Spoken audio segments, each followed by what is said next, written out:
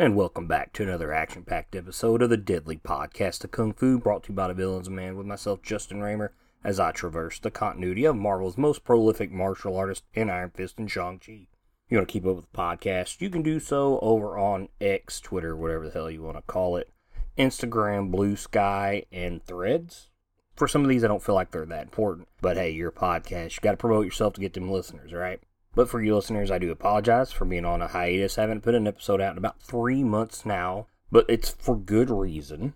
I'm about this close, and I know you can't see what I'm doing because this is audio and not video, but like maybe an inch between my thumb and forefinger away from getting a comic book published.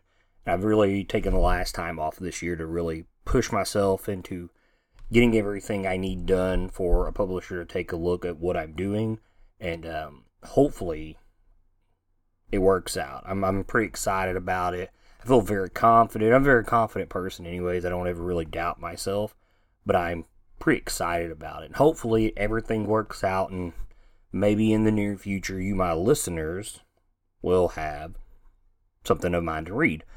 But during these hiatuses, I do run a podcast called Last Tavern on the Left. We're a TTRPG podcast. That's a tabletop role-playing podcast. And I promoted that a lot during our Star Wars campaign over there. Right now, we're back into a fantasy mode. I'm behind the screen. So if you love storytelling, and you pretty much love to hear how a story unfolds, almost like listening to people create a comic book in a way, please go over to Last Tavern on the Left. Subscribe, check that out. We just started a new campaign. We're a couple of episodes in, and hopefully you'll enjoy my story that's over there. Now, here, at the end of the year, we've got a lot going on with just the character Shang-Chi that we should be feasting upon. The Deadly Hands of Kung Fu Gang War tie-in came out this week as of this recording, which would be December 27th, 2023. The next day, on the 28th, we had What If Hela Had the 10 Rings with the animated series What If on Disney+. Excellent. I'm going to try to record an episode of that and get it out at the normal time slot to start the year off next week. And then over on Marvel Unlimited on Voices, we've got Shang-Chi taking on Terax and part of this Loki's amazing race for the Treasure of Desire storyline that's going on. It's been pretty interesting, and it's more content. So there's literally 3 things for you to follow with Shang-Chi out there if you're enjoying the character. And then there's an episode to get the content back out there. But we're kind of at the halfway point here in Master of Kung Fu. There's 55 issues. There's 111 issues in this run since it took over for a special Marvel edition. So I kind of thought I'd kind of chop up what I've thought about the first half of this series. My favorite supporting character is Clive Reston. I've talked about that on all the social media accounts. I love Clive Reston. I think Christmas Eve was his first appearance, which, like I said, it's Giant Size number 3 for Master of Kung Fu. I covered that back on episode 16 if you want to go back and listen to it. My favorite supporting character in this series. My favorite villain was Warrior, which was the saga that kind of took place with the one before what we're currently talking to, which is issues 53, 54, 56, and 57 of this series. Pretty interesting villain. He's in the mindset of like villains throughout real world history, like conquerors and dictators and whatnot. I do owe everybody issue 55, which I'm going to get to sometime next year. I'm going to cover some Iron Fist stuff after the review for What If, and then I plan on dropping that episode. And my favorite arc, and it's kind of just one-shot story, but it plays into the whole Golden Dagger saga, is number 27, which is titled Confrontation. I covered that arc with the Sister of Darkness stuff that led up to Golden Daggers on episode 17 if you want to listen to that.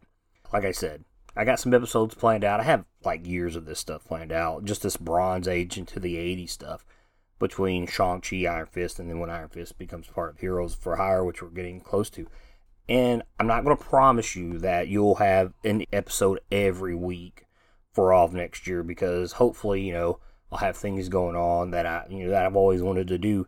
But I'm still going to try to get episodes out for you guys when I can. And then maybe someone at Marvel will be like, hey, this dude covers this podcast. Let's give him a shot to write Shang-Chi or Iron Fist. And hey, mission accomplished, right? But I want to recap the last couple of episodes here with this storyline, because there's a lot that's going on in these last 7 issues. what it was Shin and Kogar worked together to get the plans for a neutron bomb. Finding out Shin was involved with the Chinese government, Juliette, his lover at the time, penned a letter to Shang-Chi to help. Skullcrusher was then hired by others, the Chinese government, I'm going to assume, to assassinate him, and he failed. At the bar, which is the Jade Peacock that Shin owns, Juliette takes the crates of microdots and leaves a bond behind from Kogar. Shin then thinks it's Shang-Chi because he was there at the time it exploded. Juliette tells Shang-Chi she disguised herself as one of the smugglers to steal the crates. Both are ambushed by Skullcrusher and Pavane at the mansion. Kogar knows of Juliette's deception due to a henchman posing as a loyal member of her own faction.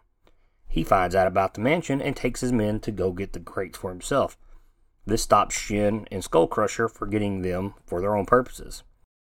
Kogar and Shang-Chi then have a fight. Then Juliette's men surprise attack the mansion. This allows her and Shang-Chi to flee with the crates while still on a boat.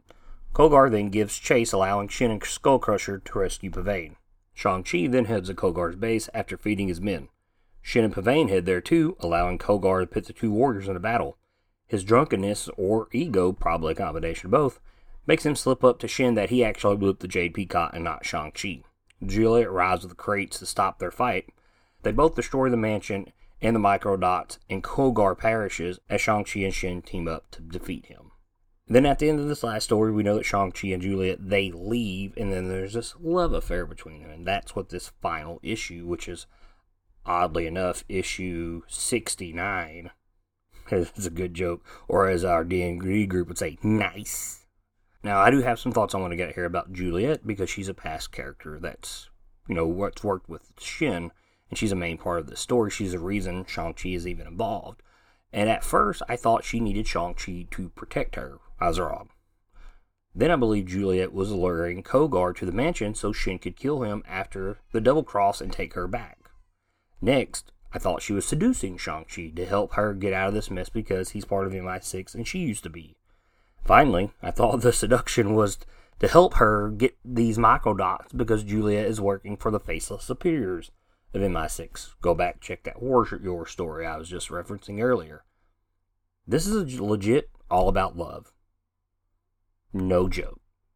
That's all breaks down to issue 69. Nice. So, continuing on with what you're here to listen for. Master of Kung Fu issue 69 was released with 14 other titles by Marvel Comics on July 25th, 1978. We have Marvel Preview Volume 1, number 15, Star Wars Weekly UK Volume 1, number 25, Avengers Volume 1, number 176, Defenders Volume 1, number 64, Fantastic Four Volume 1, 199, Iron Man Volume 1, 115, John Carter Warlord of Mars, Volume 1, number 17. Good movie. Got shit at the office. I feel really bad for that movie. Moving on, though. Machine Man Volume 1, number 7, Marvel Premiere Volume 1, number 44, Marvel Team Up Volume 1, number 74, Peter Parker, The Spectacular Spider-Man, Volume 1, number 23, Star Wars Volume 1, number 16, Tarzan Volume 1, number 17, and What If Volume 1, number 11. Getting a lot of bringing it back around here, as maybe it was a good thing I did take this hiatus off before I finished up this arc that was going on. The title of our story is called Stairway to Rage. Our writer is Doug Minch, penciler is Mike Zeck, the inks go to John Tartaglone, the colorist is Mary Lynn Belveridge, the letterer goes to Glenn Smeck, and the editor is Roger Stern. Now, when you go to lettering, it also says that Gaspar Saladino did page 1 over on the Grand Comic Book Database, but in most places don't credit him at all. And I've noticed that's a trend as I've been covering this part in the podcast, is usually if you do one page for this, you usually don't get credited at all on most websites. So, Grand Comic Book Database, the only reason I do this is because of Bronze Age Monster podcast. That's the only reason I go check that. So, kudos to both of them guys. The cover perfectly depicts what's going on in this story, as Skullcrusher is swinging one of his steel balls on a chain, very much like you would see the Wrecker or the Absorbing Man do, and Shang-Chi is on the ground ducking or maybe about to get plowed in the back of the head. So let's go ahead and move on to the story. After the defeat of Kogar and breaking away from his allies, Shang-Chi and Juliette arrive back at the mansion. She informs him that Skullcrusher contacted her with a message. If Shang-Chi wished to face him, to travel to Poland Monastery outside of Hong Kong. There, he became the temple's new master, and to face him, our hero must pass 3 tests. Shang-Chi is shocked at why Juliette would not cry out when Skullcrusher arrived, but she tells him she knew the assassin would not harm her. Refusing to face the villain, Shang-Chi and Juliette walk the beach hand in hand. As they share a kiss, she believes she has become weak and is starting to fall in love with him. The moment is ruined as Skullcrusher ambushes them. Using the steel ball and chain to crack Juliette in the back of the head, Shang-Chi chooses to attend the woman he has grown affection for, allowing the villain to flee. After bandaging her head, she gains consciousness and admits something Shang-Chi is shocked to hear. She admits to being weak and needing someone, and begins to walk away from him. Confused, Shang-Chi asks where will she go, and when she doesn't answer, he questions if she will head back to Shin. The two part ways with no answer. Returning back to his friends, Shang-Chi ignores them as he informs them all that he's traveling to Poland Monastery. Realizing something has happened, no one tries to stop him. Weeks later, Shang-Chi arrives at the temple, seething with rage for Skullcrusher's attack on Juliette. He is confused why all the monks remain outside. Questioning one of them, one informs our hero they are waiting for the monastery to be returned to them. But none are worried because they know their true master's spirit lives on and will seek aid for them. With that, Shang-Chi enters. Quickly, he's engaged into 3 tests. The first is a lone warrior, the second is a duo with poison darts, and the third is a trio bearing hot coals. None of them prove to be a match for the master of Kung Fu and only cause his rage to flare greater. Skullcrusher then reveals himself, announcing to Shang-Chi he has earned the right to face him and to die by his hand. Furious over the attack on Juliette, our hero does something he has never done in his life.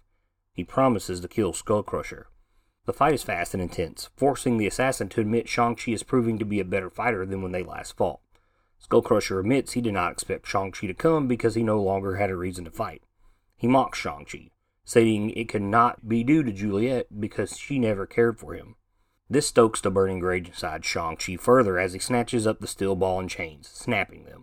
Then he takes his fury out on Skullcrusher, beating him into unconsciousness. As the assassin lays there battered and bleeding, our hero only thinks about killing him. Shang-Chi then mindlessly continues to punch Skullcrusher in the face, and before he can land the killing blow, Juliette screams for him to stop. As he turns to face this woman he has grown to care for, Juliette begs him. With sadness in her eyes, she promises that both of them will leave the monastery. At first, Shang-Chi is confused by what Juliette is saying, and then it hits him hard. She left him at the beach to go be with Skullcrusher, the man she came to love herself. Realizing he has made a fool of himself, Shang-Chi leaves the temple uncertain of why Juliette cries while tending to Skullcrusher. As the monks thank him for being the aid they hoped for, he tells them they are wrong, that he has become weak due to love. Shocked, right? I was completely shocked when I read this. I mean, this is another love story where Shang-Chi has got burned again after everything was Sandy back in the giant-sized stories, and now he had everything going on with Liko, and now this whole thing with Juliette, who is completely leading him on. It's completely blown away by this, and this is what I like about reviewing one issue at a time and not reading ahead, because I can try to make assumptions and guesses of what's coming on because I've never really read any of these, and I'm completely shocked about what's going on when I find out. So, blew my mind. I loved it. It was great.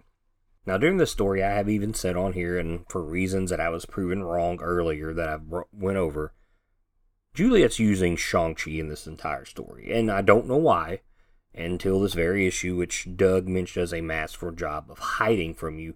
But the thing is, we never see any point where Juliette and Skullcrusher meet each other and fall in love, so I've tried to piece this together. So, we know that Shin's working for the Chinese government, and Juliette has left him for it, because we know in the Claws of the Cat 2-part story that she's a British MI6 agent. She's sent after him, and vice versa. They fall in love. They quit both sides of the countries that are at each other's throat. So, where do they meet, her and Skullcrusher, during all this? So, what I'm putting together is, Juliette decides to work with Kogar after she finds out about all this with Shin, but she's unaware that Kogar knows of her past relationship with Shin. At some point, her and Skullcrusher, they realize they can't fight both of these villains, so Juliette gets the idea to pit Shang-Chi against them both. And she knows that Shin won't fight Shang-Chi because of the 2 issues I've mentioned, so that kind of just leaves Kogar. So because of this, these two, because they've already met during all of this, because we know that Skullcrusher is working for Kogar and Shin. It's mentioned later on. I'll get to that a little bit. Juliette lets her letter to Shang-Chi leak, knowing it will force the Chinese government to hire Skullcrusher to go to London because Shin is going to refuse to fight him, which is probably what was brought up. So this will allow the lovers to really infiltrate each side, so they think. But what neither of them expects is Kogar to set up the double cross, because she found out about Juliette and sets her up for bombing the Jade Peacock. And most likely he does not know that Juliette and Skullcrusher have fallen in love with each other. So this forces Juliette to be with Shang-Chi during all this, who was doing everything he could to protect her. And maybe she realized that they could be together because he is a good man. She's already seen this once in the first confrontation with Shin. Then we see this going on. So she's realizing that he's actually a good man. So what I'm going to do here is try to put together the pieces based on what we see in the issues. So we know that Juliette is working for Kogar to steal the crates with the microdot. She admits to this in issue 65. To quote it, she says, "Kogar, Shang-Chi, he's the one I stole the shipment for. He told me to leave. The X-Mark crate exploded, killed Shin's brother." Yes, the manager of the Jade Peacock, it was Shin's brother. I was double-crossed. Shin's brother thought I was the pickup for Shin, but I was really working for Kogar. Didn't know Kogar had a double-cross for me, too. Doesn't really want to help me stop Shin, just using me to get the crates from him. But now Kogar's made certain Shin will kill me for his brother's death. You see, Kogar thinks I've done my part and that I'm no longer needed, but I heard that explosion and I won't give him the crates. So she knows Kogar's going to double-cross Shin. She just doesn't expect him to double-cross her. And he basically sets her up to get killed by her former lover. That's really good. I really like Kogar as a villain in this. I've mentioned this before. So, we also know that Kogar is the one who basically sent Skullcrusher on the assassination mission in London after Shang-Chi. Shin, who is working with the smuggler during all this, he doesn't approve of it. The last issue, issue 68, confirms this when Kogar, pits Shang-Chi and Shin against each other in a duel over the microdots. He says, "You see, Cat, I was wrong to condemn Skullcrusher's failure in London. Has he succeeded in the mission of murder I delegated, the opportunity for you to slay Shang-Chi could not now present itself." So that kind of feels that all these guys are working together. Now, what I'm believing is Kogar had Juliette send the letter to Shang-Chi, and this allowed him to be sent over there to kill him. Even the assassination attempt isn't personal to him in 61 when they fight. It's the start of the setup, except Kogar doesn't realize he's being set up in turn by Juliette and Skullcrusher. To quote the issue from Skullcrusher, "Know, son of Manchu, that although I harbor no personal enmity towards you, I'm known as Skullcrusher, and it has been necessary for me to find you before you can leave London. You see, I've already accepted the payment to slay you." Shang-Chi keeps questioning him as to why. "For money, it's nothing personal." Now, besides what we see in this issue with Juliette telling Shang-Chi she knew Skullcrusher wouldn't attack her, this right here explains in 65 why Skullcrusher wouldn't kill Juliette, but simply threatened to kill her if Shang-Chi doesn't allow him to escape. To quote it all, "Back, son of Fu Manchu, move or I will crush Juliette's skull." Now we know why he wouldn't do it, because he's in love with her. They are together. That was just a villainous way of escaping. It's actually pretty brilliant. So, during this entire time, we know that Skullcrusher, Shin, Kogar, and Pavane are all working together. Shin does not realize that Juliette is working for Kogar. Kogar is aware of her past relationship with Shin, and that's why he's going to double-cross both of them, removing Juliette out of the way. What they don't know is that Juliette and Skullcrusher also have a plan themselves. A lot of weaving of the webs here. It's really good. Now, what I believe is Kogar purposely has Skullcrusher lose to Shang-Chi both times they fight, because Kogar knows that Shang-Chi is the only one that can kill Shin. So, I mean, even in issue 63, Shin scolds Skullcrusher from taking orders from others, such as Kogart. To quote the book, he says, "Come here and you tell me there was an explosion at the Jade Peacock, the shipment was stolen, my brother was slain, and you fool, you call yourself Skullcrusher?" He says, "Yes, Shin." "Well, Skullcrusher, you have made 2 mistakes. The first was taking orders from others. Have you asked me, I never would have allowed you to go to London and attempt to slay the Britisher Shang-Chi. Your second mistake was in failing to kill him. Now that this Shang-Chi has slain my brother, he must be slain." So there, we know that Shin does not approve of Kogart's methods, which really helps set a lot of this up. Now, after the second defeat, Shin has Skullcrusher retrieve the boat in issue 67 for the Microdots at the mansion. We never see him again until this epilogue here in number 69. Nice. Now, Shang-Chi doesn't want to kill Shin, but instead they both destroy Kogart's base, and it takes him out in the process during this whole storyline. Though they don't have the plans for the neutron bomb, this gets both Skullcrusher and Juliette out of the mess of Shin's brother dying. Now, Juliette has been using Shang-Chi at this point, however she needs, and it seems now that this is over, she just wants to leave him. It's almost like she doesn't know how to, because maybe she realizes that she's done wrong and Shang-Chi never deserved any of this. And now, knowing that Shang-Chi is a pacifist, Skullcrusher figures he won't come after him in all this. But that's until jealousy proves to be the powerful emotion that he is, and Shang-Chi and Juliette have that last kiss. Skullcrusher attacks her from behind, which pisses Shang-Chi off, and he goes on a warpath as he hunts him down to this monastery. Now, I've mentioned where, he doesn't take any of this personal, but now Skullcrusher does take this personal, because it's almost like that kiss at the end was unnecessary, and that pissed Skullcrusher off, because now he probably feels that his lover, Juliette, has affection for Shang-Chi. And now, this fight is going to happen. And he takes this very, very personal. So as they're fighting, their fight is pretty much kind of like the fight from the very first issue in the 61. It's a lot of the steel balls and chain really doing their job to keep Shang-Chi tied up and whatnot and keep him on the ropes. Goading Shang-Chi is really the downfall of Skullcrusher. He says, and I've mentioned this earlier, he says, "You are better this time, Fu Manchu. Perhaps it is the edge of your fury." He said, "But you have no cause for fury. Indeed, I did not expect you to come here, but you no longer have a reason to fight me." And Shang-Chi, his inner monologue, he's confused. He says, "What does he mean by that?" And then we get to flashbacks to Juliette saying that she's weak and she's sorry that she feels like she needs someone. And he's confused because she doesn't answer who she's going back to. She just leaves him. And this is after the attack from Skullcrusher. So, bam, he catches Shang-Chi in his thoughts and cracks him, and he says, "No reason at all," and he screams it at him. You can tell he's very pissed.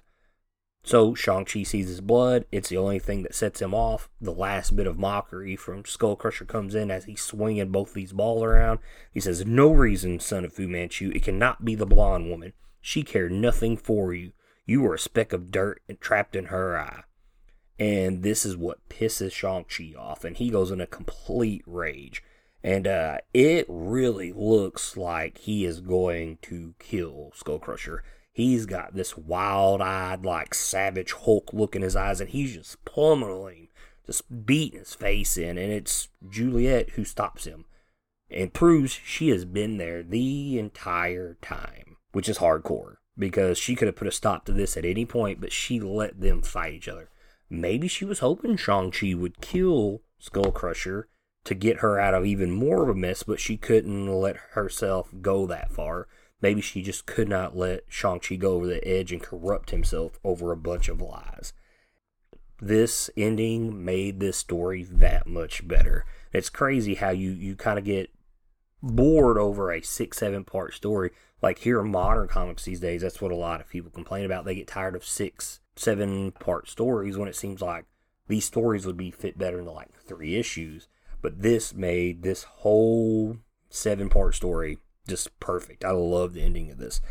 Now, my only complaint about this, as I wrap this up, is there was no Pavane versus Liko Wu. We did not get that rematch We kind of had a part of that on Mordillo's Island.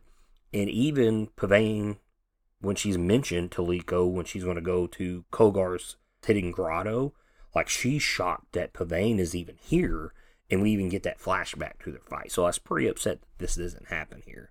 A lot of things left to question. How Shang-Chi going to take this? Will he go back to Liko? Will he tell her about this? Or will this prove to him that love is blinding him and causing him a lot of emotion? And for him to be a true pacifist, he's literally going to have to cut ties for women that he falls in love with. So it really sets up pretty interesting storytelling for the character going forward. Because ever since Fu Manchu died, Shang-Chi's been through the emotional ringer. And this book really pushes him to it, because this ending shocked me. I was completely surprised. With that, I'm going to go ahead and wrap this episode up. I'm Justin Raymer for the Deadly Podcast of Kung Fu. You can find me over on Twitter at Justin D. Raymer. Same over on Instagram if you want to follow the podcast itself. You can follow us over at X/Twitter, whatever they want to call it. You can follow it at Instagram. You can follow it Blue Sky. And you can follow it over at Threads. If you like my music, check out Rushing Tiger by Kuro over on SoundCloud. I'm sure he would appreciate it. But in the end, guys, support your favorite podcast. Support your local comic book shops and keep reading comics, guys.